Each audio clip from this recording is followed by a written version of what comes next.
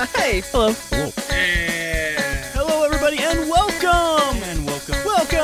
Welcome to another episode of the Last Ones In podcast. I am Dry Archuleta, joined today by E. Hello. And Robbie. Hi. And this week, we watched and will be talking about The Night House. The night of. Nope, that's a different thing. The Night of the House. The Night House, which technically came out in 2020. And I was very confused about that because I did not remember watching it in 2020. It premiered at Sundance in 2020, and then COVID happened, and so it was held back a year and a half. And then August 20th, 2021? Yes, that sounds more correct, yes. Yeah. Because I did see this in theaters. Yeah, I remember whenever you came, the episode that we did, you were talking about this movie, and you wanted to tell us all about this movie, but you didn't want to ruin it at the same time, so you're just like, it's good, you just watch it. There was it's one good. scene in particular I didn't realize I remembered so well because he talked about it. Yeah, because I spent like 30 minutes just describing that one scene on post-credits way back when. I don't even remember the episode. Scene. It's a good scene. It's a great scene. Yeah. But yeah, so we watched that this week. It is rated R for Ghosts. some violence, disturbing images, and language, including some sexual references. Technically correct, I guess. Yeah. Yeah. Rated R for nothing. Rated R for reasons. Stop going into my business. I have my life, you have yours. Yeah. E and I watched the Blu-ray of it. There is not a 4K of it as of this recording still. No, I didn't sell it well enough to make one. Maybe. I don't even know if that's true, because you tell me the randomest movies that have a 4K for some reason. It's like the biggest big movies, and then the smallest small movies get 4K. There's like a weird in-between there. Nobody gives a shit. I'm still waiting on the 4K of Ed and Eddie's Big Picture Show myself.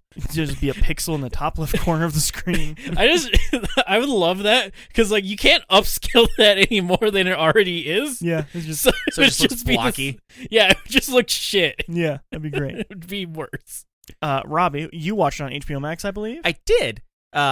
Which I guess one thing that we can say early on is it is available in a lot of places, but the biggest place to watch it as of right now is HBO Max, which is where I watched it. As of right now. Yeah, as of right now.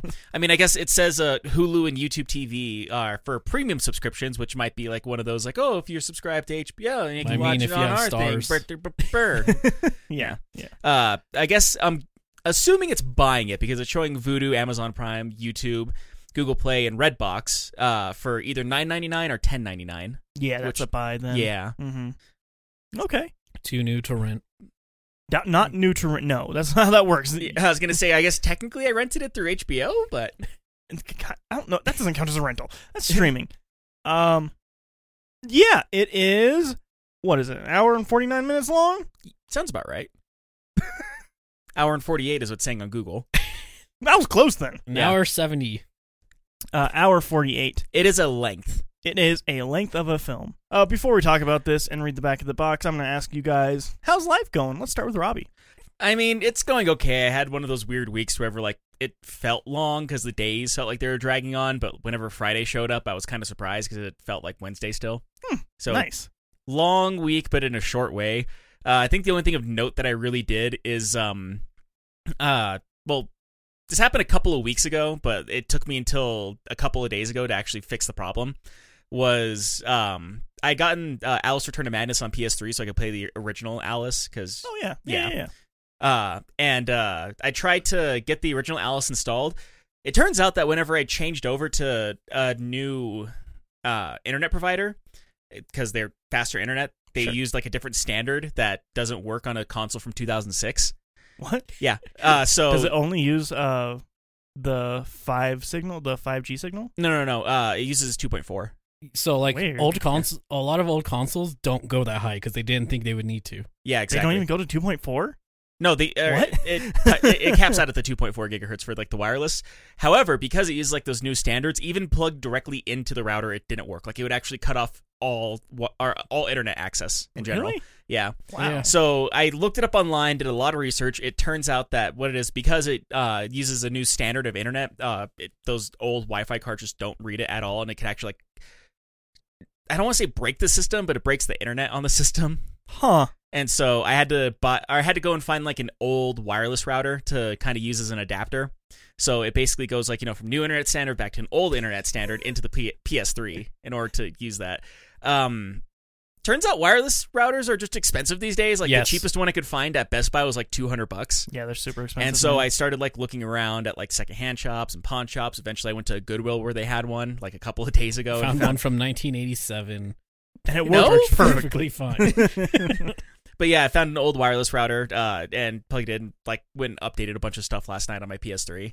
Nice. But yeah, like that's one of those weird things that I found out about that I didn't think I'd have to deal with. Yeah, if I remember right, because I did have to look this up because I couldn't connect like my DS or something to the internet. Yeah. It basically is like a security issue. So like new internet is more secure, and it like physically doesn't like the old systems because there was too much security problems. But yeah, like it went to the point where like I plugged my router directly into the PS3, and whenever I went to go look for like connect to the internet thing, like nothing showed up. Like not my own internet, not my neighbor's internet, nothing.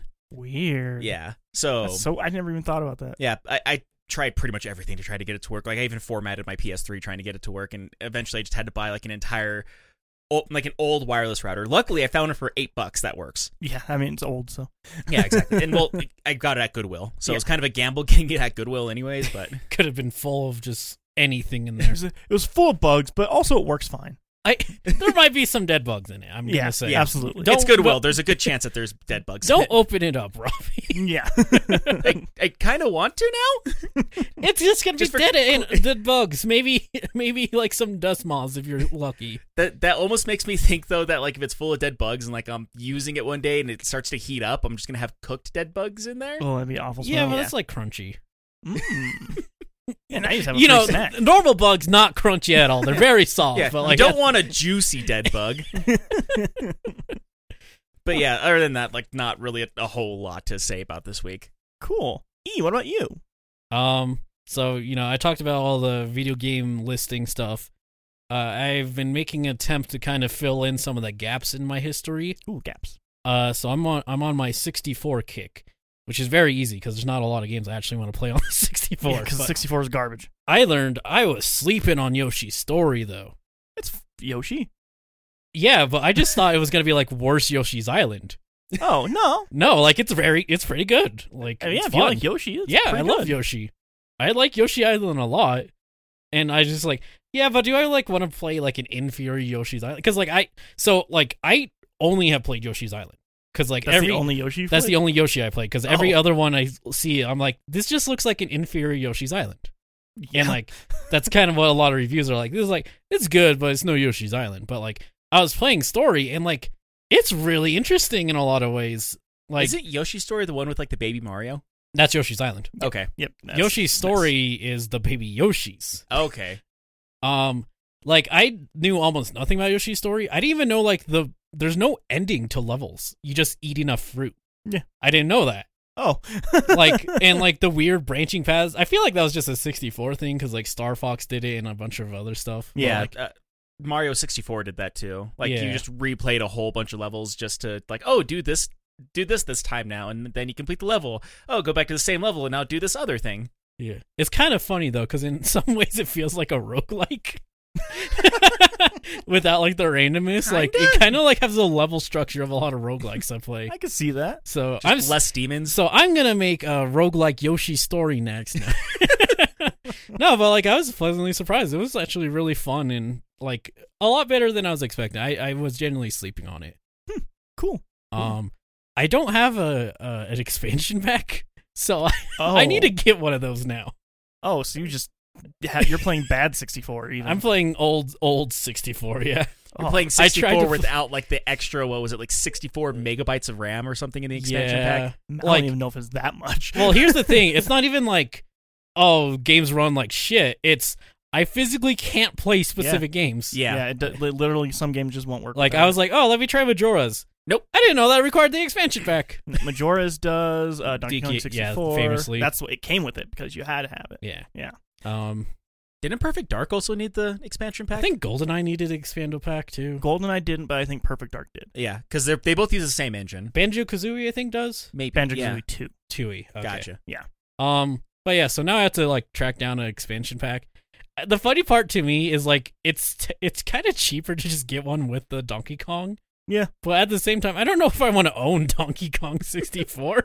As somebody who put too much time into Donkey Kong 64, let me tell you, you don't want to own Donkey Kong 64. Yeah. My worry is like I'm a completionist in a lot of ways, and that game I heard is hell to complete. It is awful. Every character has collectibles in every single level. Yeah. It's the multiple collectibles. It's the worst. Yeah. So like I don't know, I'll figure that out. Yoshi's, I had to like just be like, I just can't go for these melons because the requirements of the melons in Yoshi are such bullshit. There's some that are like, oh, push a crate onto another crate. But some are like, oh, ground pound the crate immediately, and if you move it, it explodes and you don't get a melon. Yeah. I got close so many times. There's a lot of, like, I usually would get as many as I could. And I usually would get like at least 20 every time I played a level. But, like, there's such bullshit in the end. Like, I don't know how you're supposed to figure some of them out. Other than you play a billion hours, I guess. But there it is. That's the solution, being 9 and playing it a lot. Yeah. The other it's some of the issues I have with Yoshi are that, like, oh, you fucked up the collectible? That sucks. Yeah. Replay the entire game. Yeah, it's man. Like, oh, okay. That's 64 for you. Yeah. That's old school gaming in general, actually. Yeah, I mean, some are better. Like, I think a lot of the old Mario games are pretty good with their collectibles. The ones that have them, obviously. Yeah, I don't know. I don't like 64 still. 64, like, is a mixed bag in my, like, I would say. I think 64 has a strong first half and a weak second half. I think it has a strong first 3 levels. Yeah, about half. No, like in the first painting. I think almost every world has like a strong couple of levels, and then like certain issues arise when it's almost like that game didn't need to be that big. I think, well, okay, in the history of everything, it did need to be that big because it was 64, and they needed to show off what you could do. It's fun to mess around with for a couple levels, but at a point, it sucks. It's a toy. That's what I would describe Mario 64 as. I think the 64 in general, like, as someone who got into it very late, a lot of them feel like interesting novelties of games. They were interesting novelties, but it was also like, this was early 3D. Yeah. And so, like, people did not know what to expect from 3D games. And it's like, we're just going to throw everything at the wall and see what works. Yeah, like, I definitely don't, like, blame it. And, like, I'm not saying, oh, they're, like, weird and that's bad. I'm saying, like, this was clearly a growing period. It definitely was. But, like, at the same time, what game has, like, the weird stuff 64 does? Like, what game has the level ending system that Yoshi's Story has? Like, there's no game like Yoshi's Story. So, yeah, that's it. I'm going through 64 games because that's a weird period. 64 and Super Nintendo were very, like, I didn't have those, so I didn't play them. Yeah. So something I haven't said on this, I got the Xbox Series X. Again? Well, no, I got the S. Oh, okay. It's different. He has XS now, so he can like combine them together. He has both. Yeah, you like mash them together and you make the SX Series Tricky X console. It would be great if you could combine them. Why? What would that benefit you? No, it would just be like, hey, I have like 4 more gigs of RAM now or whatever. That'd be great. I like your eyes. Like, I would love if I could just spend more money on consoles and just combine them together. I love spending things on stuff I already own. Listen, the S had, sometimes the video card would just say nah. Like, literally, you'd be playing a game, and it would just boot you to the home screen and be like, video card just said no. Like, sorry, video card decided it doesn't want to anymore. I actually had that happen to me once on PC. Yeah, so, like, it's happened a lot on the S, so I got fucking tired of it. Okay, that's fair. It happened to me once whenever I bought Serious Sam 2. I got super excited, and I bought it, and I was like, well, like, I technically make minimum specs on my computer. I should be able to play this, and, like, installed the game, and then, like, hit start, and the computer just went, no. Yeah. Like, it literally just, like, popped up an error saying, like, your computer can't play this. Yeah. Let's go on to the movie of the week. The Night House. Night Trap. Let me go ahead and read the back of the box of The Night House, and then we'll get into some people's opinions on this thing. Reeling from the unexpected death of her husband, Beth is left alone in the lakeside home he built for her. Before long, disturbing visions of a presence in the house begin to beckon her with a ghostly allure. Yearning for answers, she begins digging into her husband's belongings, only to discover strange and disturbing secrets. That's the description. That's technically a description for this movie. That's a very None of that is incorrect. It's a very non-spoiler way to talk about this movie, actually. Yeah. I'm going to start with Robbie on this one. I want to see what you thought of it, because I want to start off with something that I'm fairly certain is going to be positive. I literally have no fucking clue. I watched it with him. I have no idea how he felt about this movie. Jirai can't stand what. It's so like I feel like when it's just me and Jirai, he has way harder of a time seeing what I feel about a movie. Yeah, no fucking than when clue, it was man. all three of us. No clue. Yeah. Well, because of me, like, I'll display my emotions on my face whenever I'm watching a movie, so like he'll get a good idea of like what I thought of a movie while I'm watching it. You kind of have a poker face whenever you watch a movie. That's what I told Jiraiya right after. RBF. Yeah. Robbie, what did you think of The Night House? All in all, I did, like, without spoiling anything, I will say I did enjoy it. And I say this in a way of saying, or in a way of like, I did really enjoy this movie. Is this movie kind of feels like if you can't handle Hereditary because of how gruesome that movie gets at times, this would be a good starting point to like move your way up to something like Hereditary, because they're both different movies with different storylines, but they have kind of a very similar feel to them. But this one isn't quite as gruesome as Hereditary is. Definitely not as gruesome for like the violence and spectacle of it. Right. I think in a way this movie is still really hard to watch on an emotional level, though. On an emotional level, yes. And Yeah. there's certain people that came to mind whenever I was watching this movie too. Yeah. I will say Rebecca Hall, like, So good. yeah, this is one of those movies to where you need a very strong lead to carry the movie, because it's following her like 99% of the time. Yeah. She's And almost never not on camera. Exactly. And like there's a lot of scenes wherever she's like, there's no music playing, she's not saying anything, she's just walking around the house, and like she still fucking nails the role that she was given for this movie. Yeah. And so this is one of those movies that it really needed a strong female lead, and they absolutely nailed it with Rebecca Hall. I think she did a fantastic job playing this movie. Yeah, she's fucking incredible, honestly. Okay, cool. Hello. I have been, since last night when we watched it, I have been wanting to ask this question. Jiraiya was sitting in his bed all night thinking, what the fuck did E think? It's that motherfucker. It's like Liz looks over like what's wrong? It's that motherfucker. What are you talking about? Go to sleep, motherfucker. He will be here tomorrow. What did you think of The Night House, E? It's good. Just that plain. It's good. Yeah, it's fine. No, it's a good movie. I think Robbie was saying it reminded him of Hereditary. I haven't seen Hereditary for many good reasons. A movie I actually got a lot of similarities to, which I don't know if Jiraiya's going to agree with me. Ed and Eddie's big picture. Yeah, no, Oculus, which Yeah, I can see it. that's why I during this movie asked Jiraiya if this was a Mike Flanagan movie, and it's not. It's not. It's not. But I think there's a lot of keys that they might have taken from Mike Flanagan films. I don't want to put any words in their mouth, obviously, but I think the biggest thing, camera work, phenomenal. Yeah. Yes. Without also spoiling too much, I was going to say the shadow work that they do in this movie is really good. Really good. I don't know. I mean, I can guess which ones aren't practical, but like I'm not sure if all of them aren't practical or not. I'm not sure if there are practical ones or not. I feel like certain parts had to be CG, but there was a lot of practical effects used in this too. I don't know the exact number of shots or anything like that. All I know is that the star of the film, which I can't even remember her name, Robbie. Rebecca Hall. Thank you. Rebecca Black, yeah. Like- she came off of filming the second Godzilla, or third Godzilla, whichever Godzilla she was in. I think she was in both. Wasn't something. she or in- in King Kong? Yeah, I and was going then to say King the Kong third versus Godzilla. Yeah. And she came off of filming that and came onto this, and she like her first thing about it was apparently just like, I love how everything in this movie is like real. Like I'm standing in a real fucking place with real people, and I'm not just sitting in a fucking giant studio on a fucking green screen. That must have been fucking crazy whiplash. Yeah. Going from like, Because you just have a director Gods. like, all right, you're about to get stepped on screen, like while you're just standing in a green room. Ah. look out for Godzilla behind you. Yeah. Oh no. Okay. And then just going to this to where it's like, hey, by the way, this entire movie hinges on you, so don't fuck it up. Exact words. Yeah, camera work phenomenal.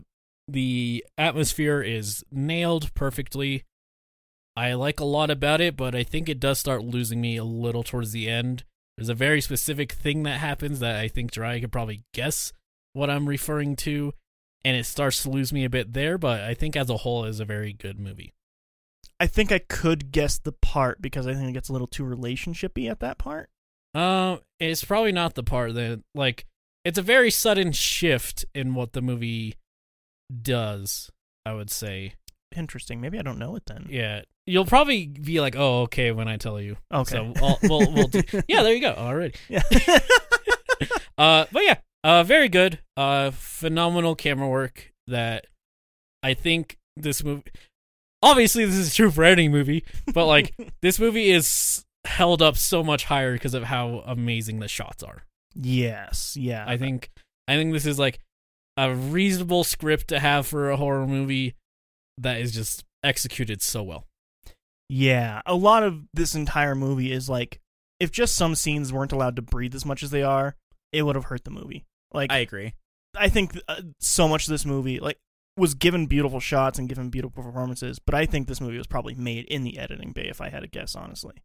Because there's just so many, like, I don't know. I don't think there's a single shot in this movie where I'm like, they could have cut something off there. Like, they could have had a little bit more there. Like, everything feels like this is perfect. Like, this is exactly what this movie needed to be. I love this movie. I fucking love this movie. It's so good. Yeah, there's a lot of things that I really love about horror films, and this does a lot of those things very, very well. I think that it does the two things that a horror movie needs to do. It gets you attached to the characters emotionally, which I think for a good horror movie, you have to have that. Right. Because if you're not emotionally attached to them, if you don't care about them, then you're not going to care about the situations they're in. And secondly, it uses that to push you into uncomfortable places. And it makes you kind of feel the uncomfortable things that this character is feeling, and uses that to scare you. Yeah. And I think the two things I would say about this movie is I jumped multiple times when watching this movie in the theater, and I cried multiple times watching this movie in the theater. I think it handles everything so perfectly and so effectively. It is honestly a tour de force of a horror film, in my opinion. It's so good. Yeah. I do agree with that, though. With when it comes to horror films, like, you have to be emotionally attached in some way, shape, or form, because if you don't have that emotion in there, you don't really have anything. Yeah. I feel like I've said it a couple of times in this podcast, but like, I think I really realized that whenever I watched that movie, Make Me a Martyr. Because, like, that movie, it's labeled as a horror movie, and it has, like, horror elements to it, but because of, like, weird things that they do with the storyline of it, like, you don't feel a sense of hope for any of the characters. Therefore, it doesn't become horror-like. It just becomes depressing. Yeah. Because it loses that emotional grip trying to become more dramatic, and just becomes super depressing. And this movie actually is, like, it has depressing moments to it, though, but you still have, like, a glimmer of hope for the character as you're going along, and, like, trying to figure out the mystery that's going along with it, too. And it also has a mystery behind it, too, that you kind of get super involved with, of just, like, what's going on in the background. And it evolves a lot throughout the entire thing. It does. Which I liked a lot, because it's like, at the point you're like, oh, I know what they're doing here, and then it, like, switches up. And Sam, to her credit, because I did show this to Sam a little while back, and she called the whole thing, to her credit. But, like, as I was watching it in theaters for the first time, I was like, man, I don't really know where this movie's fucking going now. So, I guess initial thoughts out of the way. Yeah. There is one other thing I should probably get out of the way. I realized I didn't say it as you were telling your stuff. I don't find this movie particularly scary. I do. I don't know. I mean, it's subjective, obviously. Yeah. Like, I think it's very suspenseful, obviously. Mm-hmm. I just don't think it's very scary. The one time I jumped, I think was very cheap on the movie. I love that. I don't think that's cheap. I think it's very cheap. I think if we're talking about the same thing. I know we're talking about the same one, because I saw you physically jump on that one. I think that jump scare is super, super earned, and it gets you into a really vulnerable place, and then it fucks you up.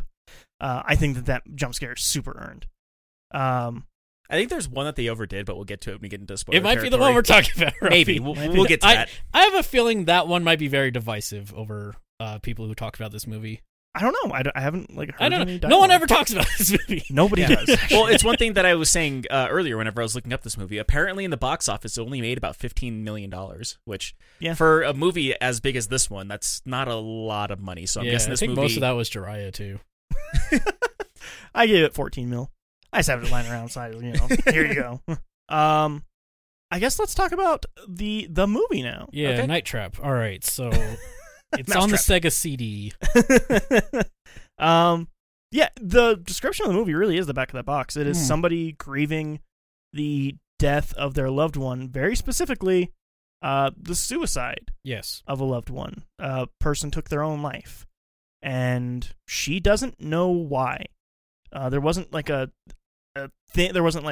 moment where like for her that everything felt like, oh, this is like a very dismal thing, like we're in a bad place. Like there was nothing like that. It was just like they're having a happy time, and then one day it happened. Yeah. I mean, and that's really true to a lot of actual cases. It is. A very important thing, I think. It is. That is very common, actually. People with depression and people who have self-harming thoughts and things like that generally put on a very happy face before ever doing anything like that. Yeah. Which I guess somewhat of a trigger warning for this one, since we already talked about this. Yeah. This movie deals very, very heavily with suicide and depression and grief in general. Yes. With it. So, like, it's going to be most of what we talk about for this episode. Yeah. But also on top of that, too, like, it even kind of shows whenever she's, like, seeing her, looking at her phone, you see some of the text messages that they were saying. Like, the last text messages that they sent to each other was, hey, I'm going to take some chicken out for dinner. Does that sound okay? It's like, I don't know about that. Like, Well, I'm thinking about getting tacos. Yeah. Like, okay, that sounds good. All right, see you at dinner tonight. Yeah, miss you. Okay, bye. Yeah. I just because it's like, hey, I got tacos, smiley face. Haha, I guess I just wanted tacos. Haha, seems like it. Yeah. And it's just like the mundanity of it all. Yeah, is like super amazing. mundane. And how he wound up doing it was because they live on a lake. They're a lake house. Yeah. He built it. He too. built the lake house, yes. And he goes out onto a rowboat, strips down with a gun, shoots himself, and that's just how he did it. Later in the movie, we end up figuring out that he had left a note for her, Mm-hmm. and all it says was, "You were right. There's nothing. No one is after you. You're safe now." And she ends up, she's a teacher. That is her job. She's a teacher, and she's out having drinks with some of the teachers one night. And that's when you figure out the note and like what it says, and it's a whole fucked up scene. But before we even get to that, I talked about this scene on post credits a lot. I don't know which post credits it was. We don't even do post credits anymore. It was probably called like Night of.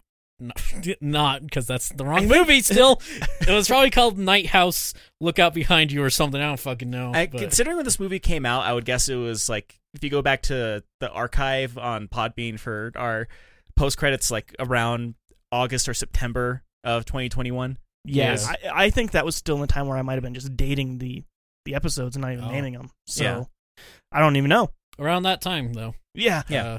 But yeah, well, let's talk about this scene. Yeah, it's a really good scene. It's great. It's a really good way to do an exposition dump of like to explain how something happened, because like sometimes in movies, and this is one of those cases, you need exposition dump because like the person's no longer there to defend themselves on like whatever this matter is. It's this person's gone now. Like how do you explain what happened without just like having like oh yeah these blueberries are pretty good. My husband killed himself. Yeah. Which is what the scene is. She's a teacher, and she goes, and there's like this whole meeting going on. School ended the week before, and she's just in her teacher room, just grading papers. That's the task that she had anyway. And then she's kind of zones out. Yeah, I was gonna say it looks like she's dozing off almost. Yeah, like she looks at the clock and it's 2:20. And she starts dozing off a little bit while looking at houses, actually. Yes, houses. Because she's, one of those, like, my husband killed himself in this house. I can't live here anymore. I got to find a new place to live. Which, I don't blame her instantly. I would fucking never go back there again. Right. But she's looking at that, and then she starts kind of dozing off a little bit, and then hears a knock at her door, and looks at the clock again. It's a little bit past 3 o'clock, so she's been asleep for, or zoning out for, the past 40 minutes. Yeah. Somebody comes in, redhead lady, and she's like, hey, I just wanted to talk to you about my son, Hunter. And she's like, Hunter, what's the last name? She says it. She's like, oh, yeah, so sorry, I couldn't think of it. There's so many Hunters in my class this year. She's like, how many? 3. Anyway. He doesn't want to talk about my Hunter because he was supposed to give for his elective speech class. Yeah. And you said that he got a C, and you said that he could make it up, and he was never able to make it up. It's like, oh, yeah, well, he was supposed to do it during this last week. It's like, well, yeah, he wasn't there that last week, and then you weren't here for the last week, and so he couldn't do it on that last day. She says, like, he came in and turned it in last Thursday. Like, last Thursday, that was the last day of school. You're like, yeah, and he said you weren't here, so what am I supposed to do with that? She's like, well, I had personal issues to deal with. Oh, well, we all have personal issues to deal with, don't we? Yeah. And then she like starts going off about it. She's like, my husband shot himself. Like, what? Like, Yep. yeah. He got a gun that I didn't even know that he owned, and he took a boat out into the middle of the lake, and he put the gun in his mouth, and he shot himself. So that's why I wasn't here for the last week of school. That's what I was doing. She's like, oh my God, I'm so sorry. So whatever Hunter it is, or what was his name? Hunter Hunter. McCallison. Hunter, whatever Hunter it is that got what grade, I don't really give a shit about right now, actually. She's like, I just didn't know. He's like, what did you want? Do you want to have a B? Boom, he has a B now. She's like, no, that's not really why I came in here. Why'd you come in here? Why did you come in here if this wasn't the outcome you wanted? She's like, I didn't know. She's like, oh, you wanted an A. There you go. You have an A now. Like, that's not really the point. A B is fine. B it is. Anything else I can help you with? No. Okay, great. Have a great day. And it's just like such a fucking powerful scene. It's amazing. Yeah. In so many ways. And like, it's, I think the best part about it is the just sheer like pointlessness of the C versus a B. Yeah. In the end. Yeah. Because like, obviously, I'm going to say when you're in school, if you have certain pressures put on you, a C can feel like the end of the world. You know, theoretically speaking, and definitely not from my high school experience, of course. No, I knew people were just like, oh, if I want to get into Yale or I want to get into like a prestigious school, I can't graduate high school with a 3.9. That's going to be too low. I have to have all A's going across the board, blah, blah, blah. And like, Yeah. when you're in high school, that seems like it's going to be the end of the world. Yeah. And then you get out of high school and you're like, I don't remember a single fucking paper I wrote. Yeah. But like, just like the juxtaposition of arguing against this C versus the reality of everything doesn't matter anymore to her. Yeah. So like, she doesn't give a shit. Like, yeah, because it's just the most pointless thing. It literally fucking doesn't matter. It's great. Like, this scene is, I would say, is the best scene in the whole movie. There's a lot of good scenes. I think this scene like sells everything so well. It puts you in the mindset of this movie perfectly. Yeah. It does. Like, this might be one of the best scenes in like all movies in the last decade. It's good. It's really good. And like, it's a shame because like, out of context, it might not make as much. Well, not that it wouldn't make sense, but like, it might not impact you as much. Yeah. Than like knowing what is about to transpire. Yeah. She ends up still having a very difficult time at the lake house. She imagines that she's seeing shadows or seeing things. The radio keeps turning on by itself, and it's the song that they danced to at their wedding. It was their wedding song, and that's the song that keeps popping up on the radio. I mean, I kind of think waking her up in the middle of the night. Yeah, but I think the really interesting part about that is every time it is turning on the radio, she eventually wakes up revealing that that part was a dream. I don't think there's a point. Yes. Yeah, like I don't think until a very pivotal scene, obviously, that any of the times the radio turns on was like for sure reality versus what she is perceiving at that moment. Yeah. And I think that's a really good narrative thing. Like, I think that is amazing because, like, in one end, like, you might be like, oh, well, doesn't that mean you feel like that it doesn't matter as much? But at the same time, it's like, you know something's fucked up now. Immediately. Yeah. Like, you're like, something's wrong now. Yes. Something is wrong. Because, like, if it didn't do this, I think I would be like, oh, it's just kind of like a ghost thing. Oh, no. Mm-hmm. But, like, how they frame it is so brilliant, in my opinion. Yeah. And so she keeps waking up to that, which eventually leads to her going out with drinks with all these other teachers and stuff like that, to where they have that conversation with the note. And there's just a fucking asshole. Yeah, his name's Dave. I love it so much because he's such a...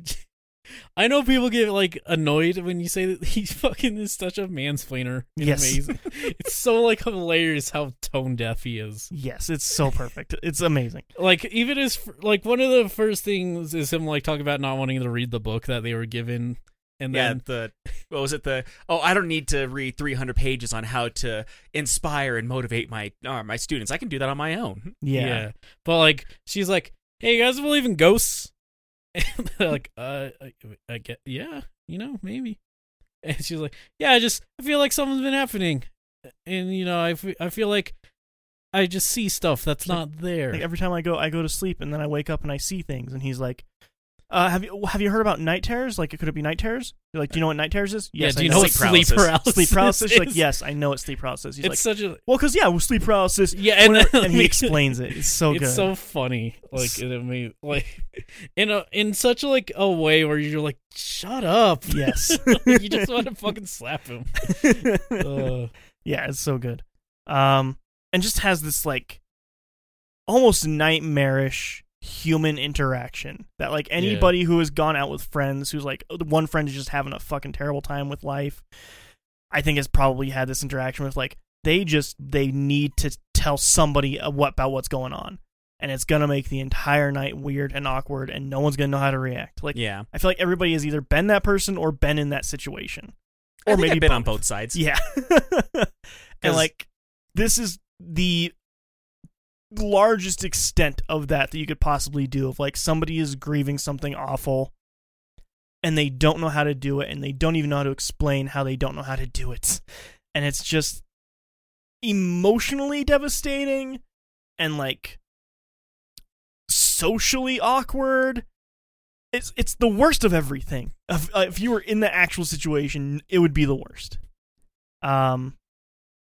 She ends up reading the note out loud, and she's like, I don't even know what that means, because she's like, I always dealt with depression and dark thoughts, and that was my thing. And like, is it my fault that he did this? Did I put all of this into his head? Did I fuck him up so much that he felt like he had to do this? And I was like, no, it's not how it happens. She's like, I wish I knew what any of it meant.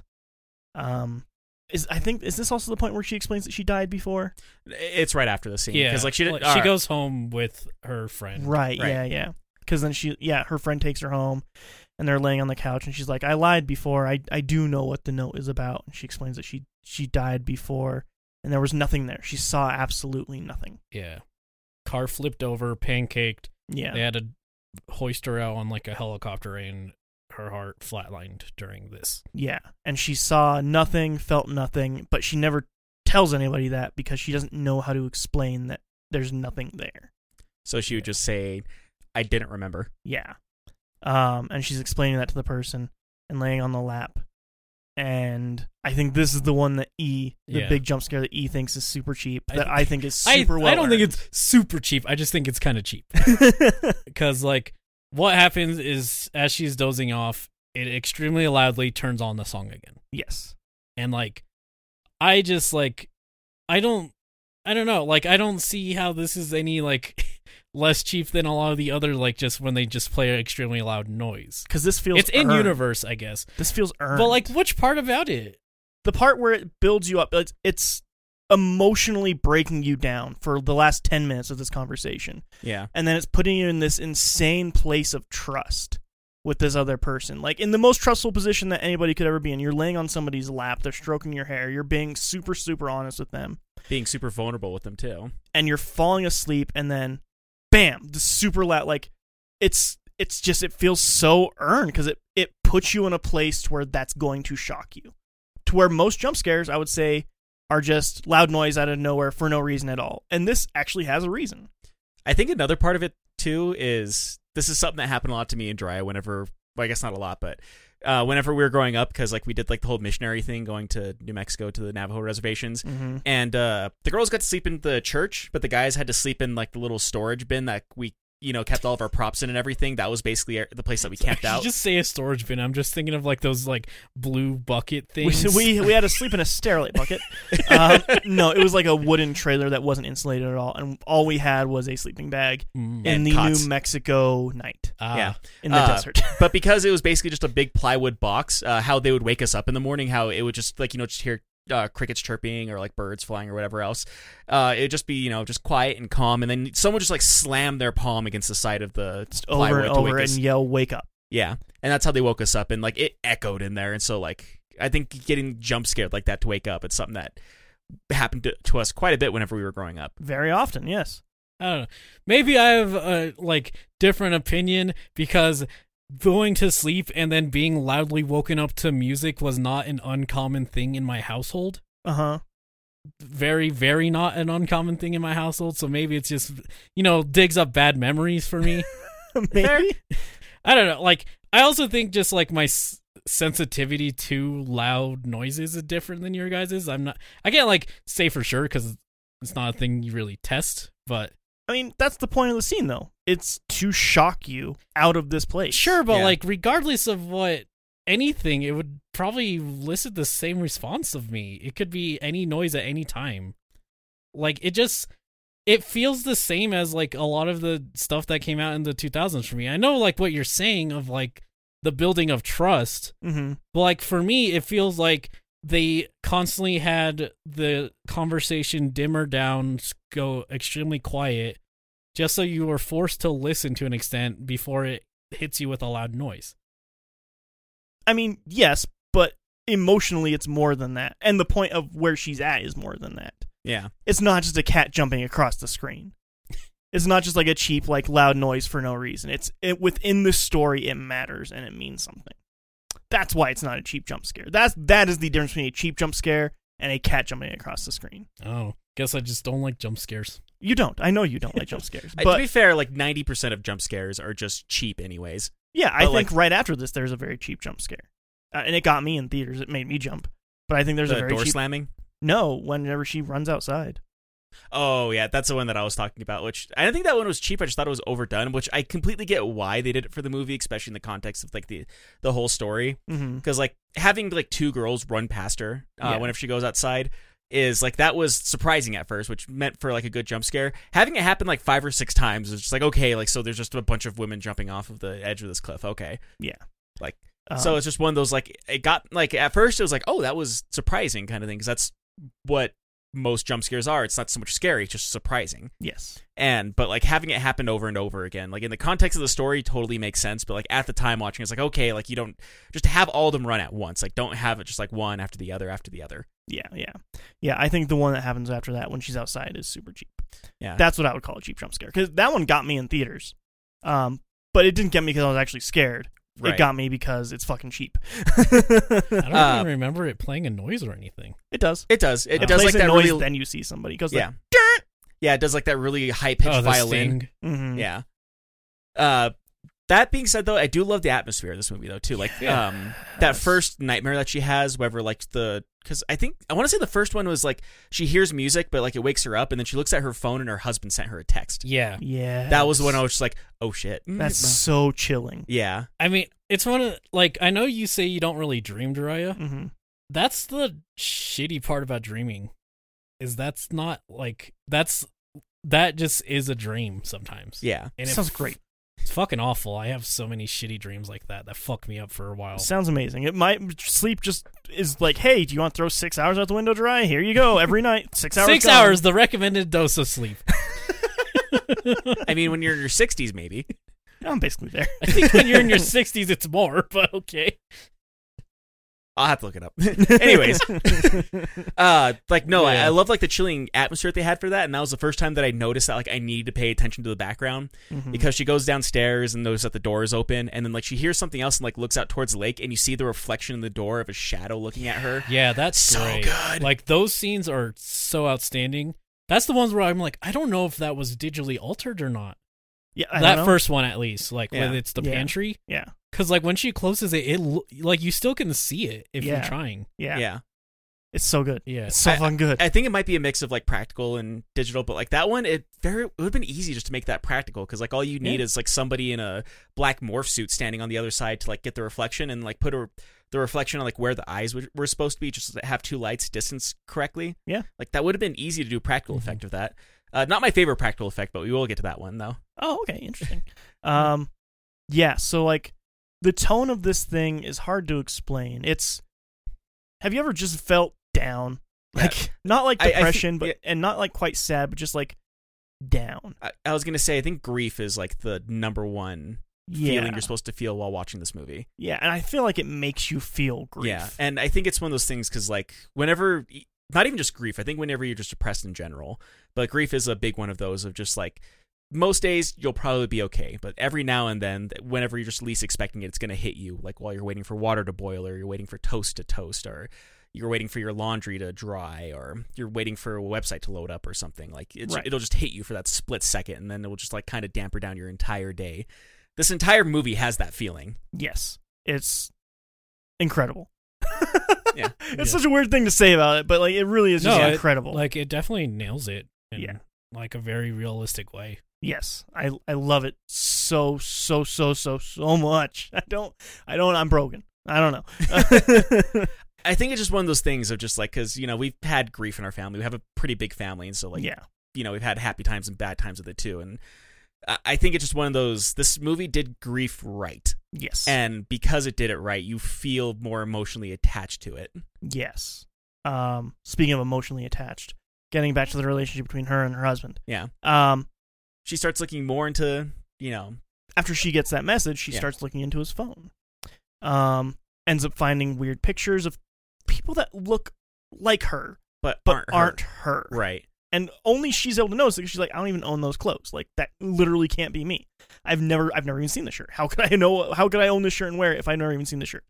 Yeah, which her friend is like, you're just kind of sabotaging yourself at this point. Yes. Yeah. Which, like, it's one of those things because, like, to her, obviously, it's her friends, like, quit looking into this because of them, whereas the reality of the situation is you're not in the headspace to be doing this kind of stuff right now. And it's her friend trying to say, like, you're not, you know, because during one of the conversations, she says to her friend, like, oh, am I supposed to posthumously respect my husband's privacy all of a sudden? She's like, no, it's not that. And, like, she's trying to explain to her, like, you're not helping anybody. You're just hurting yourself by looking too much into the stop. Yeah. But she doesn't know how to say it. And I think that just, it kind of shows of, like, somebody who really just desperately wants to help but doesn't know how to, because whenever a situation like this happens, like what do you say? Nothing's gonna make the hurt go away. Yeah.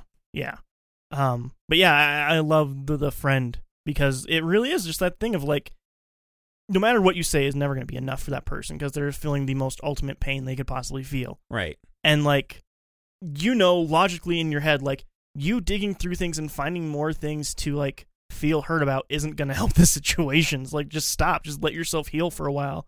And if you still have that nagging feeling, go back. Whatever. But, like, you can't do this to yourself. Yeah. But she keeps on trying to say, like, there's something there. There is something there. And she's just stop. You're hurting yourself more by doing this. Yeah. And I think even that first night, whenever, like, she brings her home and she tells her that she knew what the note meant and there was, like, that vulnerable moment between her and her friend, I think it's almost a throwaway line, but it's one that, like, if you pay attention to, you start to, like, notice about it.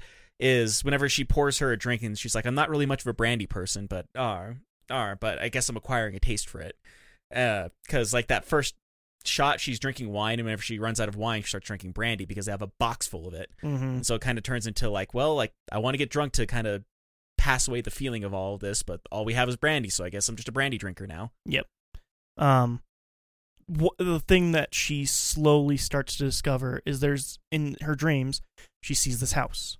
In her first dream across the lake, and it looks very similar to her house, but in reverse. Yes, so she just kind of shrugs it off. Later, in one of the dreams, she ends up getting on the boat and going across the lake, and she's looking at the house, and she like notices like, this is my fucking house, but it's backwards. Like, why is my house backwards across this lake? And she's looks up there, and there's a woman that looks like her, but it's not her. Right. And then her husband comes up behind that person. She's like, what the fuck is going on? Ends up waking up from the dream. Yeah. She investigates more. Yeah. So she, like, the next chance she gets, she's like, okay, I'm going to go and look at this I'm going to take a walk around this lake. I'm going to go over there and check it out. And there is this house. And it's their house, but backwards and unfinished. Right. And also, she sees her neighbor around that time, too. And she's like, oh, like, I think I saw a house over here. And her neighbor's like, there's no house over here. This is public land owned by the government. You can't build a house in this forest. Yeah. It's like, yeah, I just saw a light of some kind here. And are you okay? I'm like, yeah, I'm fine. Like, because you just lost your husband, and now you're just randomly wandering through the woods away from your house. Like, I need to make sure that you're okay. Like, why don't you come back to my place? We'll talk about it. It's like, no, I got something to do. It's like, no. Like, I feel like we should talk about this. Yeah. And I think it's one of those, like, you know, had an old neighbor, and like neighbor still cares about her, knows exactly what happened, and is doing everything he can too, which I think it's it does a really good job of showing like a bunch of people who are her friends and are on her side, but don't know exactly how to help her. Yeah. Everyone's extending the olive branch to her, but she's ultimately not taking it. Right. Yeah. Ends up. I love the neighbor character, by the way. I don't know. He's good. I don't even know who it is that plays him, but I fucking loved him. Like every performance in this is Save me, incredible. Google. Morgan Freeman. Definitely not No? Morgan Freeman. Definitely not No. even close to Morgan Freeman. It'd be hilarious if his name was Morgan though. I am going to butcher this name. Vondi Curtis Hall. Vondi? That's a weird name. Vondie. Yeah. Looks Vondi. Curtis Hall. Okay, Plays Mel.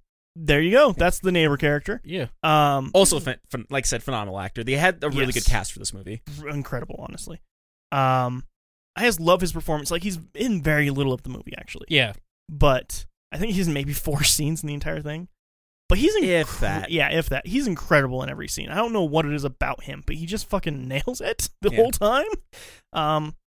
Like, that's I think I mentioned this a lot in the podcast, but like, there's not a single moment in this movie to where I was like, I'm watching a movie. I always just feels like I am seeing a story play out in front of me. Like, I am watching an experience happen. There's not a point to where I'm like, this is a cool part of the movie, or this is a weird part of the movie. Like, it all just feels unquestionably like a story, like an experience. This whole movie feels like that to me. You're very enveloped the entire time. The entire time. I was never taken out of the experience. Which, I guess, another good example of something like that, too. Whenever we watched the newest remake of Pet Sematary, Yeah. like, they did a fine job with that movie, but there was never a time in that movie that I didn't feel like, okay, I'm watching actors act in a movie. Yeah. Like, yeah. it didn't really feel as developed. It felt almost like they were doing... Like, I could feel that they were doing takes for most of that film. Yeah, like I never forgot I was sitting in a theater. Exactly.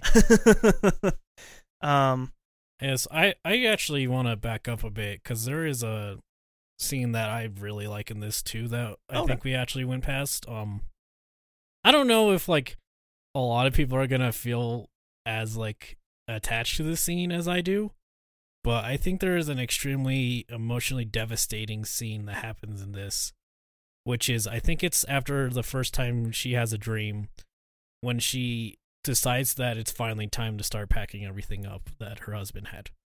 Yeah. And it could just be because of, personal experiences, but like it is such an emotionally raw scene to me. Huh. And it feels kind of weird because ultimately it's something that is just a part of the grieving process, but I think it was just handled so like phenomenally in a lot of ways because you can tell that none of it was touched. Yeah.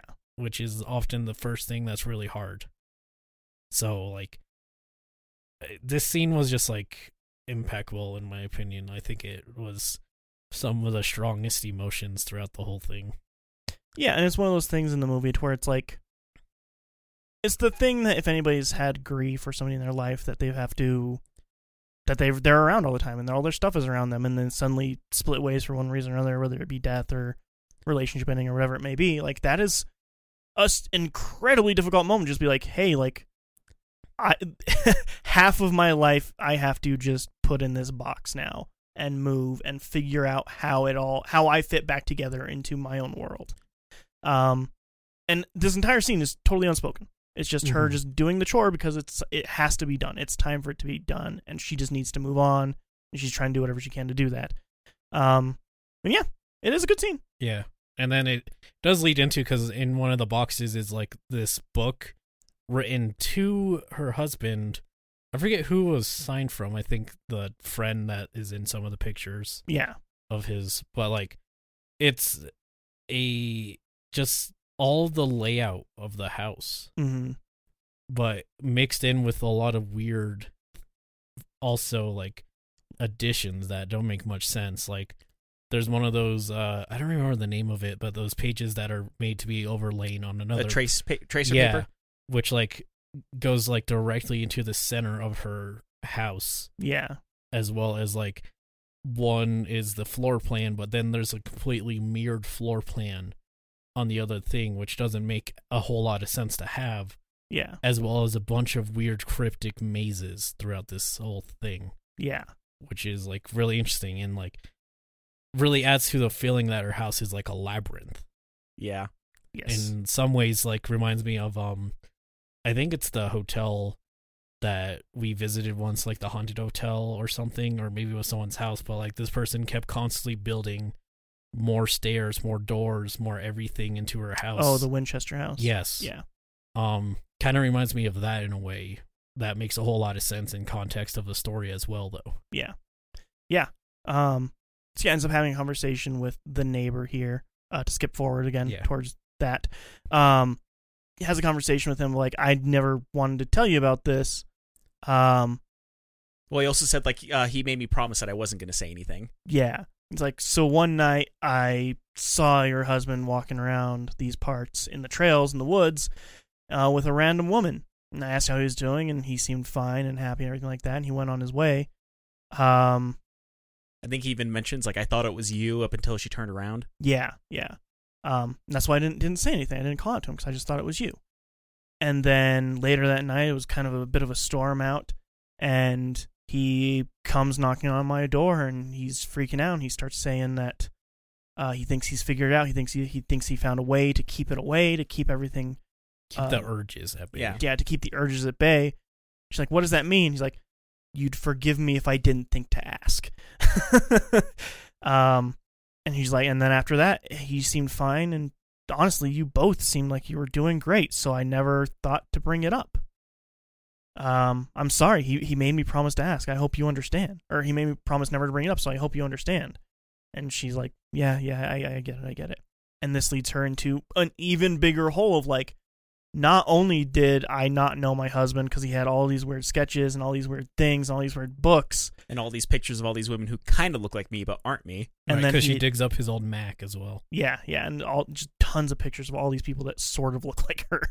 And then isn't this also when if she finds that statue?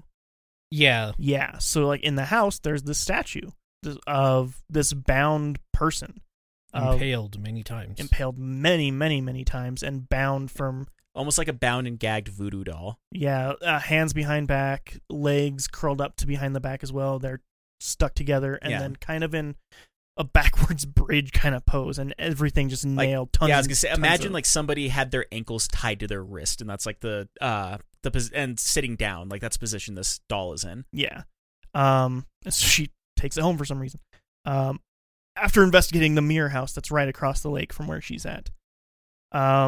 Leads into her just not knowing anything to do. She visits her friend again, explains everything that's happening. And her friend's like, you have to drop it. Just stay here, please. Actually, what happens before this is she ends up going to the bookstore. Yeah. Because there was that book and another book that she found. Yeah, and talking about like the darkness and dark arts and things like that. Cult stuff. Occult stuff is what those books are mostly talking about, but they're all from the same bookstore up in upstate New York. Yeah. Yeah, Utica. Utica. Anyway. And so she visits there, and she's like, hey, could you like tell me if my husband had anything? Like, we don't really keep inventory like that. It's like, you tell me if he had like other things coming in.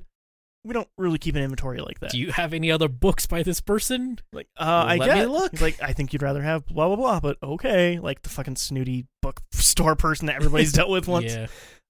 And she ends I think Dr. Seuss might be more toward your reading comprehension, but ends up like investigating through the bookstore because she thinks she sees somebody that looks like her. Yeah. So she walks through and has a horribly awkward interaction with this human being who she had seen pictures of because she ends up looking at pictures and be like, this is the fucking bookstore that he took these pictures in. Mm-hmm.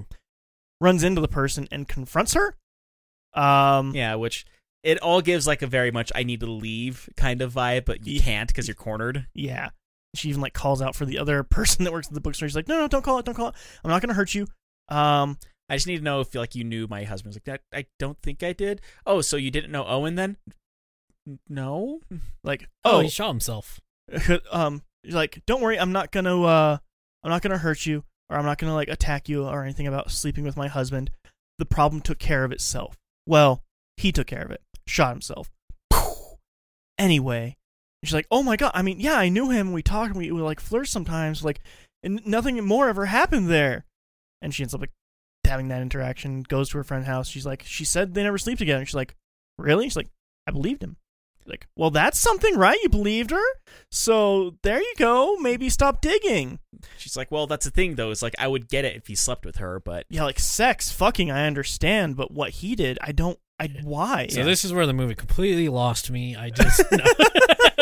But no, it's one thing to be like, I think you, like, were you sleeping with my husband? Compared to like, oh yeah, you were fucking my husband. Like, there's a different attitude between those two sentences, and yes, she was definitely the former. Yes, yeah.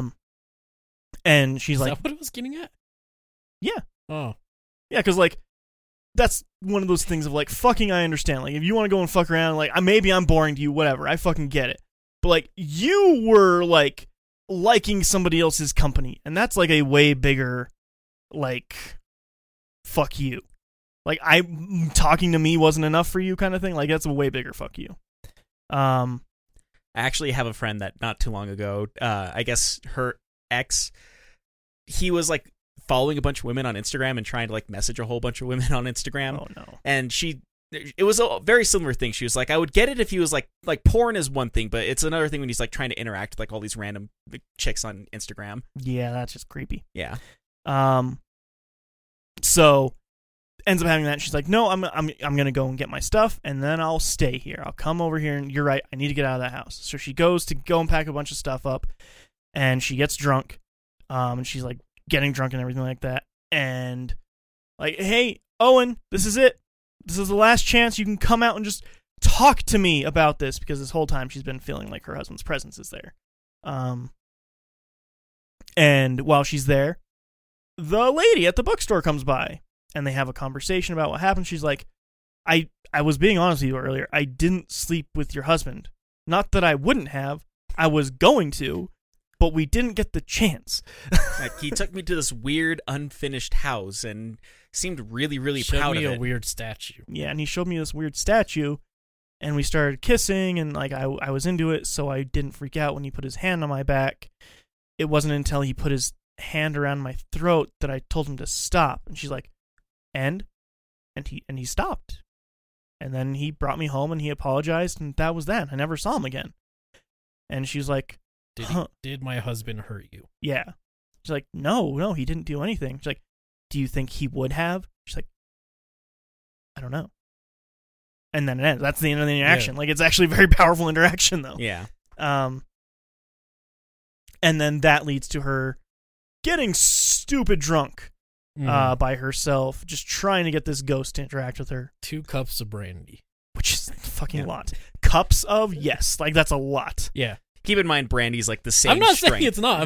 I'm saying matter-of-factly, yes. She drank 2 cups of brandy. Yeah. Which, yeah, even whenever she came to her house and, like, poured brandy for both of them, she just filled up 2 cups worth of brandy. Yeah, like, not even, like, sifters or anything. It was just 2 fucking cups, like 12-ounce cups of water. Didn't even have the courtesy to put a cherry in them. Like, no, nothing. Just fucking. It's one of those things. Brandy. Like, if I put like a shot of brandy and Coke and like gave Dry the glass, like that'd be one thing. If I just gave him an entire cup of brandy, he'd probably look at me like, "Are you okay?" We should have a conversation. That's when you take the shot glasses out, you dump them into the cup. It's like sorry, give him a shot glass for the Coke and like, here you go. So she ends up super, super drunk. Things do end up happening in the house. Well, after she goes to the other house. She runs back in the woods, extremely drunk, like goes into the house, starts yelling everything, and then one of the boards gives out under her. Yes. And as she's like stumbling, she looks through, and there are a bunch of body bags under the other house. Tons and tons of bags, just bodies and bodies and bodies everywhere. All of them tied together like the statue. Yeah, some of them more decomposed than others. So it's been happening for a while. Yeah. So she runs home. She calls her friends like, you were right. I should have stopped. I don't even know what I saw, if I saw something real or not, but I saw what he did. With her friend didn't pick up. Yeah. Because it's probably like 2 a.m. Yeah. And she is like takes a shower to warm up after getting soaked in the rain because it's fucking raining like hell. Dry told me this is like the height of any experience you can feel, apparently. It's so nice to just like be hanging out in the rain for hours and hours and hours, being soaked, and then going inside and just taking a nice warm shower. Such a great feeling. I don't know. It's just Yeah. it's human Just feel- experience. yeah, I was gonna say just that going from like being extremely cold, to, like getting enveloped in warmth. Yes, it's so nice. And then while she's doing that, she starts hearing things in the house. Looks around. There's some. I think the great- song starts playing again. Yeah. It does start playing again. Yeah. And then she calls for Owen again, and then she starts being touched and held. Well, first what happened? Like I like how they developed this scene, just because she says like, if you're still here, let me know. Like, where are you? And she looks up, and in the steam in the mirror, it says here. Yeah. But And then- reversed. No, it's It's just here. yeah, it's just here. And then like she wipes it off, and then like starts to walk away, and she reaches out her hand, and like I believe this was a practical effect mixed in with CGI, where she like puts her hand forward, and like you see her finger touch something.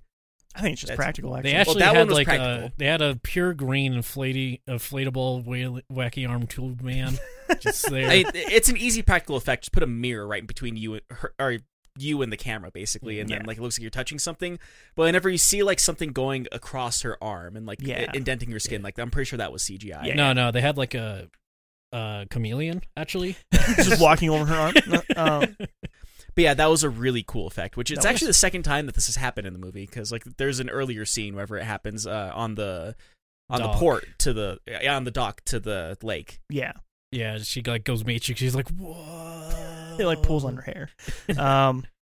But yeah, so it starts touching her, and it's like very romantic music playing, and she's like holding the thing, Like the ghost of her husband. and like starts, I assume, like kissing her romantically and stuff. It looks like it got pretty far. Yeah, it looks like it did get It pretty looked far. like it was getting to It Follows territory. Yeah, yeah. And she's like, Owen? No.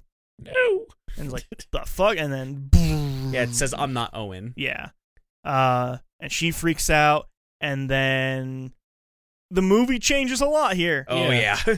I assume this is the part where it lost This you. is where it starts losing me, because what happens is we now meet the literal personification of nothing. Yes. And it doesn't like take me out of it, but like it just feels a little more like weird in line with the rest of the entire movie. That's fair. So like I don't think it was a bad decision or anything. It's just not where I felt like I personally wanted the movie to go. Okay, that's fair. That's fair. Yeah. Which Um, like there's a lot of still like the weird blending of reality and fiction that, like, again, like Oculus, which I liked a lot. Yeah.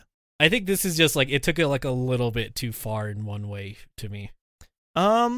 I think it leaves the entire thing questionable up until actually even after the credits roll. I think the entire thing is questionable about what is even real. But yeah, goes through all this, ends up seeing her husband killing all these women in gruesome, awful ways after she herself gets her head smashed into the mirror. She ends up And seeing. she's put into the reverse world. She is. Yeah. And in this reverse world, she ends up seeing, because like there's been a handful of times to where like she would look at something like kind of some of the Yeah, the like the way that the casting is on the wall or something like that kind of looks like a head looking sideways, and then like the head would just like turn and look at her. Ah, so good. I it love is those. really good. And it does this quite a bit during the scene too, that I noticed, wherever like Mhm. there's almost like a person there, but it's like almost in the lining of the walls. Yeah, it was like if it felt like it was like a 1% chance to see this during the whole movie, it's at like 70 now. Yes. Yeah. Yeah. Because I kept on looking like in the background. Like if there was ever a wide shot of her, I was always looking in the background for something like that. And there are a lot of really cool ones. Like Yeah. some are obviously more obvious than others. I think Yeah. Right. the biggest one in the first half of the movie is when the weird half pillar thing in her basement, Yeah. and she like looks and it looks like the face, and then it turns to her. Yeah. Like that's the big one in the early. But like if you're like looking throughout the whole movie, a lot of times when she runs past something, or like just when it does like those weird wide shots circling around her, if you look in the background, you could just like make out a lot of Yeah. figures. And I really like that. It very much reminds me of like, if you went camping and you're like out in the middle of the night to go use the bathroom or whatever, and like you just see something in the distance and it almost looks like somebody's looking at you until you walk Yeah. over there and you just notice it's like the trees kind of mixed in with the bushes. And it's little just a bit. bear, so you're fine. Ooh, just a bear. No, yeah, it definitely like tugs at that paranoia that some people feel. Yeah. I definitely like it. Definitely is like, oh yeah, I just got home late, and just every single shadow is terrifying now. Yes. Yes. It's that exact feeling. It's so amazing. It did a very good job with that. It's my favorite atmosphere for a lot of horror movies, and this one nailed it. Yeah. And so she's seeing all of this and gets this vision of her one Christmas evening on her husband's lap, and then the darkness, the nothing, I should say, the talks nothing, to him. Yeah, it's like, I kept whispering in his ear, return her to me, Scooby-Laboo. And he didn't. He tricked me. He was instead. an asshole. After like 3 times, I thought it was just kind of funny. After like 9, I felt like it was a problem. And then it's like, eventually, I stopped believing him. And that's when he stopped everything. But you will come back to me. And he's like, no! And Well, on top of that, like, it's that, but it also kind of shows that, like, it was one of those things, like, yeah, he was trying to, like, trick a demon that had been following her entire life, yeah. basically, which I can see it happening in some other movies, but this one did it very well, of, like, leading up to this moment. It did. And it's questionable, even. It is, but... Which is what I like about it. Yeah. So... We didn't say, he also is taking the form of Owen. Yes, he takes the form of Owen every time he talks to her. And then it kind of starts doing the thing again where it's like flicking back in and out of the reality when it's morning now and her friend's going to check on her because she got the really worrying voicemail and like can't find her, and like she kind of started going on the dock and then is in like talking to the nothing in the boat. Her friend notices that the gun was taken out of the police thing, evidence bag. I feel like she shouldn't have that so quickly after, but I'm not really into law clear-cut case of enforcement. suicide and it's their property, then it's given back to you. Fair enough. I thought they could just keep it. If it's a criminal case, they can. Yeah, but it's not criminal. It's suicide. If it's very, very clearly suicide, then like, here you go. This is yours. Figure out what to do with it. It's not ours. They probably wanted it, but just Johnny Law. Yeah. So her friend's like screaming, and then once she saw the gun's gone, she looks out, and then it's her and nothing in the boat. Well, it's not. You don't see anything. You just see her, and it's just her like hunched over. The flicking back and forth. Oh yeah. Like in her reality, she is in the boat talking to nothing, the nothing, I should say, and taking Owen's form. And then from her friend's perspective, it's just the morning, and her friend is just hunched over in a boat in the lake. So yeah, her friend's screaming. Nothing's like, you know how this ends. None of this matters anymore. You know what is happening. Yeah, you know what has to happen. Yeah. So she's holding the gun and slowly is tilting it towards her, but as her friend and Mel also took notice because of a screaming woman. Yes. And they're going towards the dock, screaming out her name. And as she's getting ready to pull the trigger, her friend jumps into the water. Yes. Which kind of slightly wakes her up. Her friend just takes her into Pulls the her water. into the water. I'm not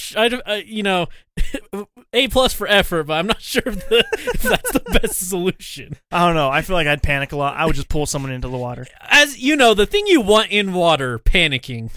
Can't shoot yourself if the gun's wet. Counting on the gun, that's actually true. Yeah, it's a revolver, so... You know what? I can't argue with that. Yeah. Wait, no, it wasn't a revolver, was it? No, it's a revolver. Is it? Yeah. I don't even remember now. Look Anyway. up the casting list again, see if it's listed. Yeah, see if the revolver's listed in the cast. Once again, since we're doing like the whole, I watched it separately from you guys. I literally watched it right before I came here. Nice. Okay, cool.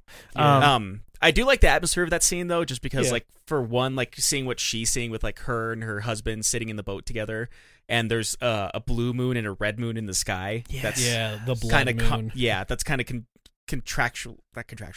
Contractually contradicting. obligated, yeah. They're kind of like contradicting each other Yeah. almost, but it almost looks like eyes that are staring at her from the sky. So it's almost like the eyes of the nothing are looking down at her and her husband right now, and like her husband is kind of cast in red, and she's cast in like a mix of blue and red. Yeah. Yeah. So yeah, and then she's pulled back onto the dock. They're like, "Are you there? Are you with us?" She's like, "Yeah, I guess I'm here. Hello." And then she starts looking back at the boat, and Mel's like, "What are you looking at? There's nothing there." And she's like, "You're right."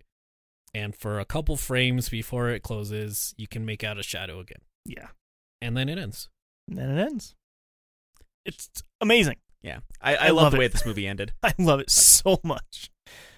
So the thing of why I like it so much is because it really gets at how terribly teachers are treated in society.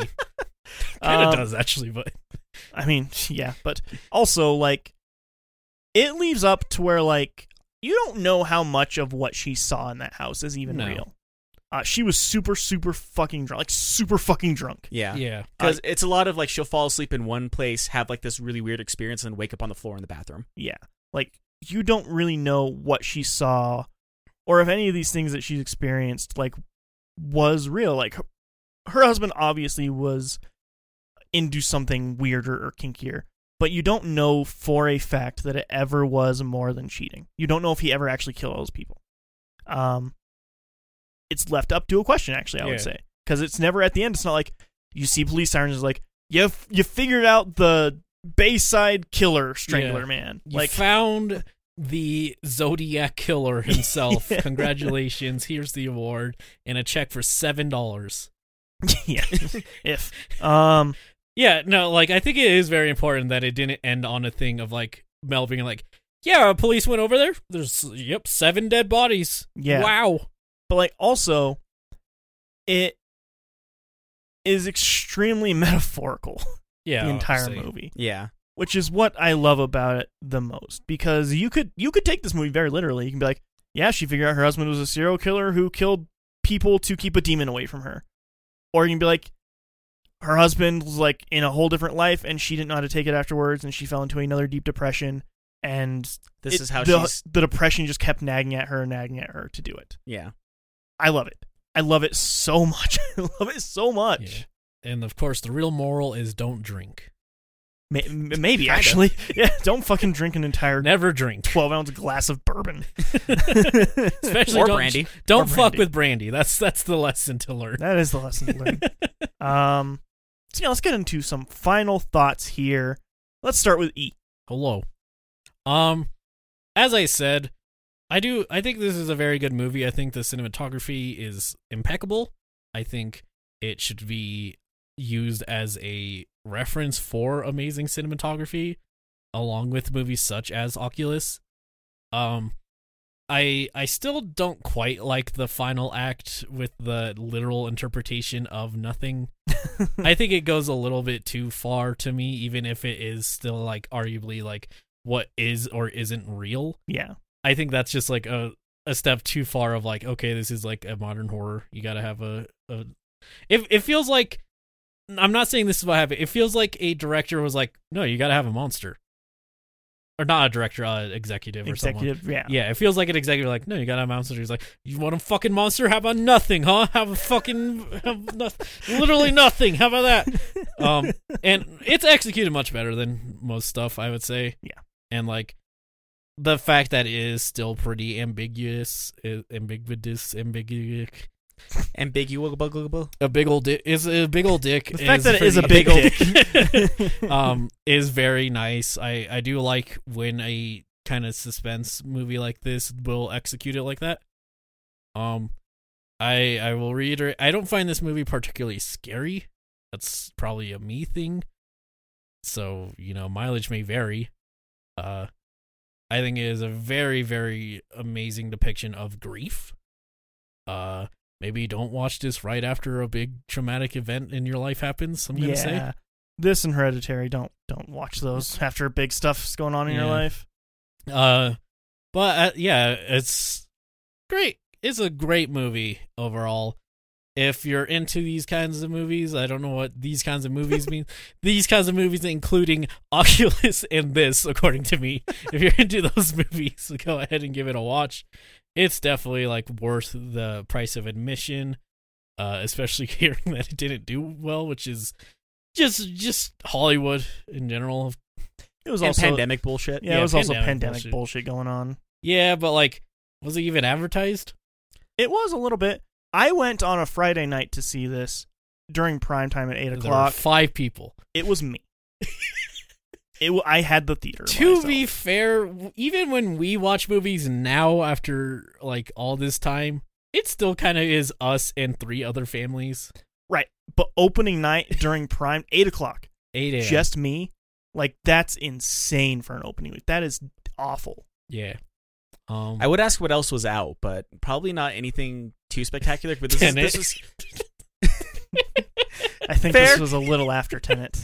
I don't know. I feel like Tenet was in the theaters for 2 years. I still feel like this was like during that like should we go out, should we not go out It definitely was. moment during Yeah. the pandemic. Yeah, it definitely was. Dry, illegally going to movies.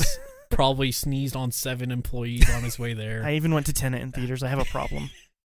But yeah, no, this was very good. It is a shame that it doesn't do well, and really speaks to how Hollywood is awful and just incentivizes making the same shit over and over.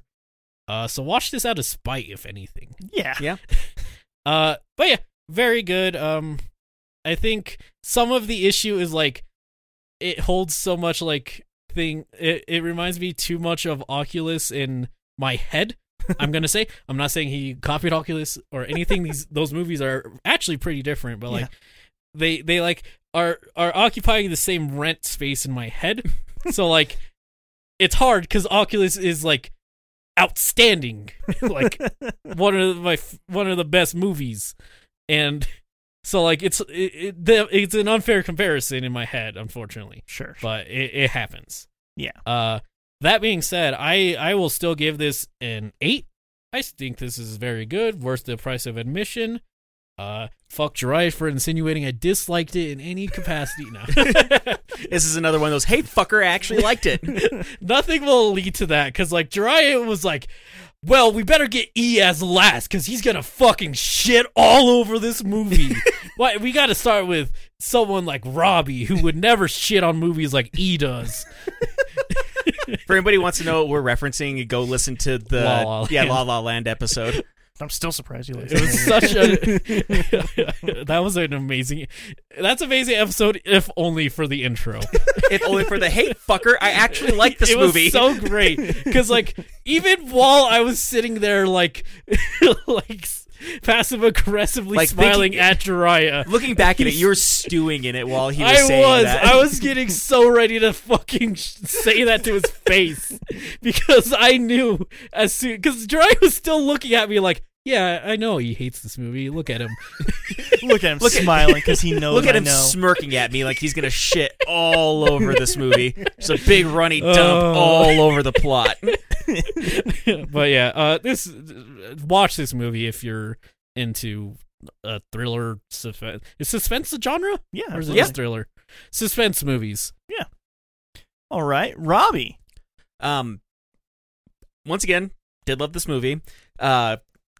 It feels almost unfair to say it's like a diet Hereditary, but in a weird way, like because this movie's like it's less gruesome. It also deals with like some very heavy topics, Yeah. like Hereditary does, which is why I compare the two of them. But it's a lot less gruesome when it comes to like the actual like what they're showing you. Yes. But all in all, this is a great movie. I think Rebecca Hall absolutely killed it. She did a fantastic job on this movie, being the lead actress in this. Mm-hmm. It does a very honest and very kind of brutal depiction of like what grief is and like what people go through and like those quiet moments that people don't really see whenever you're grieving. And I think that is done very, very well. Yeah. In a way, like even if this movie was just about like a woman dealing with the grief of the loss of her husband, like this would still be a fantastic movie, let alone like everything else. But this does something that I do also like in movies, wherever they take like an interesting topic or like a heavy topic and then like they add something else to it that like almost makes it irrelevant in the grand scheme of things. And this movie does that very well too, of just like it has, you know, the grief aspect, it has the mystery aspect of her trying to figure out like who actually was my husband and like what am I going to find if I dig deeper into this, and it does that very well. All the acting in this is done phenomenally well. I really liked a lot of like the creepy atmosphere that it had in this. The jump scares were kind of if you ask me, in this movie, but creepy atmosphere, they fucking nailed it. Yeah. The Like- first dock scene Yeah, like the first feels the Chef's first kiss. yeah, the dock scene, like said that scene where she wakes up to the stereo playing and then a text message from her husband. Yeah. I legitimately had an oh shit moment during Yeah. that, especially whenever she like called and somebody answered on the other end. I was like, oh shit, a scammer got his number. God, that would fuck you up so much. Yeah. those like the creepy atmosphere was just a chef's kiss on this movie. The mystery was a chef's kiss. Having the honest depiction of grief was probably like what makes this whole, if you ask me. And doing like the whole, I don't even know how to describe it, to be honest.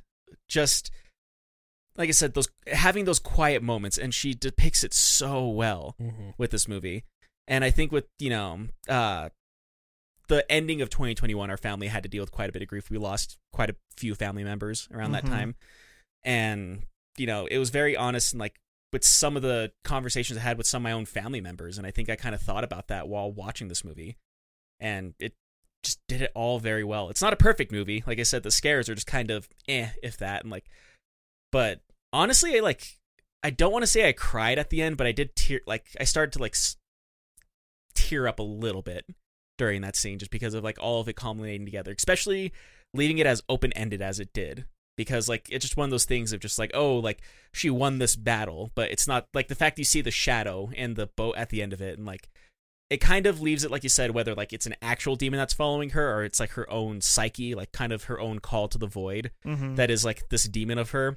It's just nothing. And that's something that you'll hear depressed people say sometimes too. Is like, oh, especially when they're trying to hide it from you too. It's just, oh, don't worry about it. It's nothing. Yeah. And I think they did that very well. And I'd say it's a 9 out of 10. Like, this is a phenomenally well done movie. I think it's one that people need to see more of, considering not a lot of people have seen this movie. And like the fact it's on HBO Max, like go watch it if you can. Like this is definitely worth the price of admission. Right to HBO Max, actually. Tell them to add it again. As for myself, I absolutely love this movie. I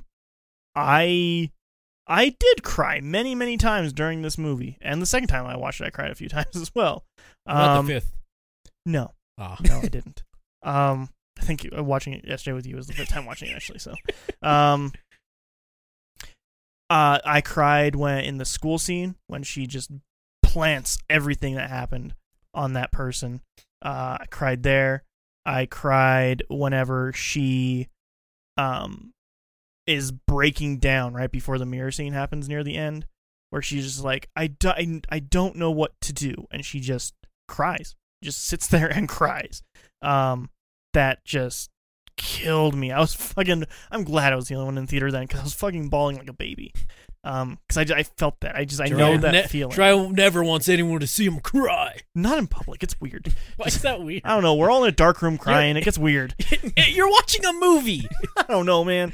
I was just. And then for me, like honestly, that scene with that boat, just like how this ends. Yeah. Like that scene, like I started to swell up a little bit, and then between that and like her friend calling out to her and everything, kind of like it made me think of like that.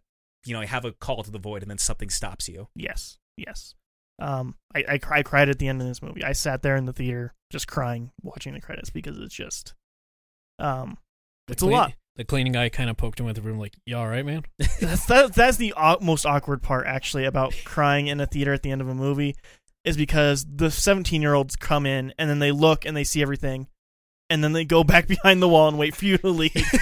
That's always the most awkward part. Emotionally, this movie grabbed me. Just from the first scene in the entire thing.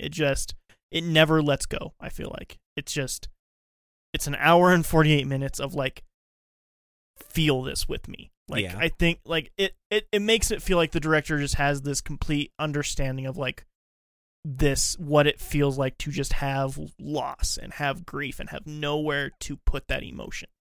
In a way that, I don't know, maybe 3 other movies have ever experienced this feeling with. It just captures you. Honestly, it really does. Yeah.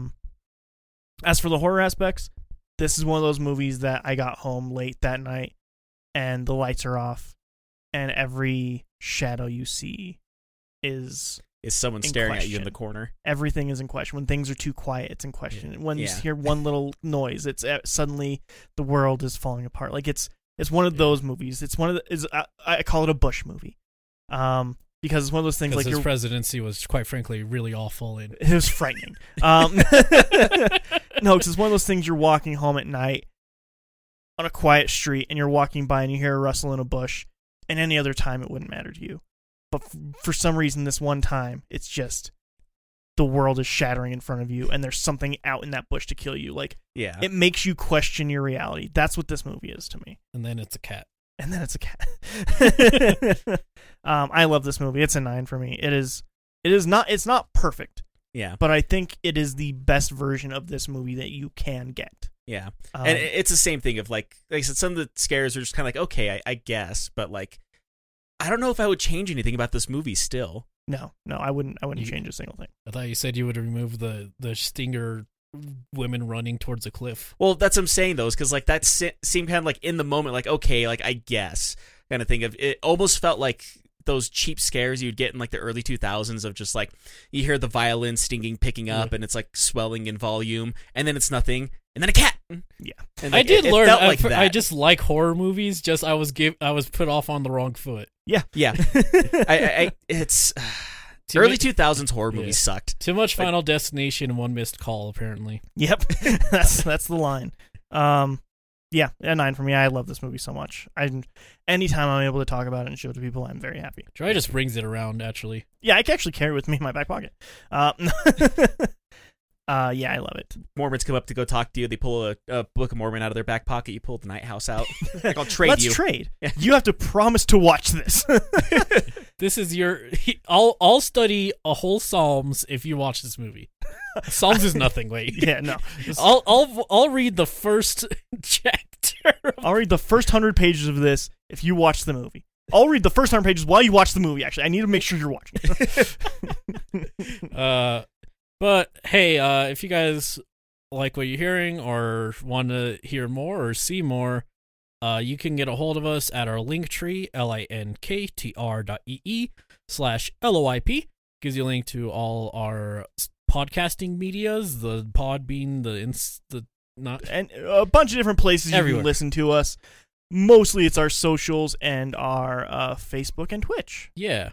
And on Twitch, Wednesday, Dry will have just finished Visage, probably, maybe. Probably. From the sounds of it by the time this comes out. I will have just finished it, I think.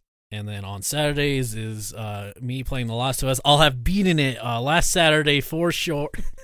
I think He'll have maybe gotten to winter. I might be Maybe. halfway at best. here's my idea. I'm going to put this out there in the world. Subathon. Yep. Before we have a sub button. I think, because as of this recording, we're going to be playing a few hours of Last of Us tonight. I think next week we take a break from Last of Us, because I think you'll get at a stopping point that's fair. And I think we just do a group horror game. Because it'll be the weekend before Halloween. It'll be a great time. I think that'll just be that day for us. I think that'll be so. Get away from Last of Us for a bit. Let it rest for a minute. Let it marinate, and then come back strong a week after that. Okay. I'm down for that. Yeah. Like, talking like a Phasmagoria? Not Phasmagoria, fuck. No, we're going to play Monster House on the GameCube. Ooh. Yeah. I'm thinking like maybe like an Until Dawn situation. Okay, Something of okay. that ilk. Yeah, I was going to say, would it be like a Man of Medan situation or like a... Yes, except not specifically Man with Dan, because that one's bad. Okay. I have sworn off that one anyways. Oh, good. That took 2 hours to set up and it didn't work. Oh, you're Oh, right. Yeah, good. yeah, I remember seeing that was almost a thing. So yeah. Robbie, Yo. get us out of here. All right.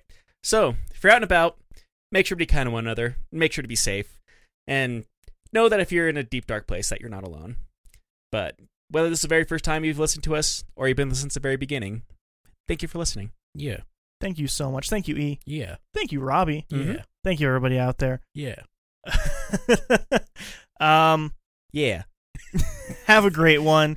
Check out our other stuff. If you like this stuff, we got so many stuff to We do check out. We have like too much. Too much I stuff. think we're at 140 or close to 140 episodes now. More- 136. Official episodes where this will be 136. Unofficially, we we're have at like 1,007. 250 or something. We're almost at a year of episodes. Yeah, and then we have like a ton of stuff for our archive on YouTube. Yeah. There's already filled, just filled to the brim with. And then when we hit a year of episodes you could potentially watch, we have to do like another 20 so we can get rid of the bad ones Yep. in a year long. Anyway, thank you everybody. Have a great one out there. We'll see you and talk to you again soon. Have a great one. Bye. Bye. What's that behind your shoulder? Bye.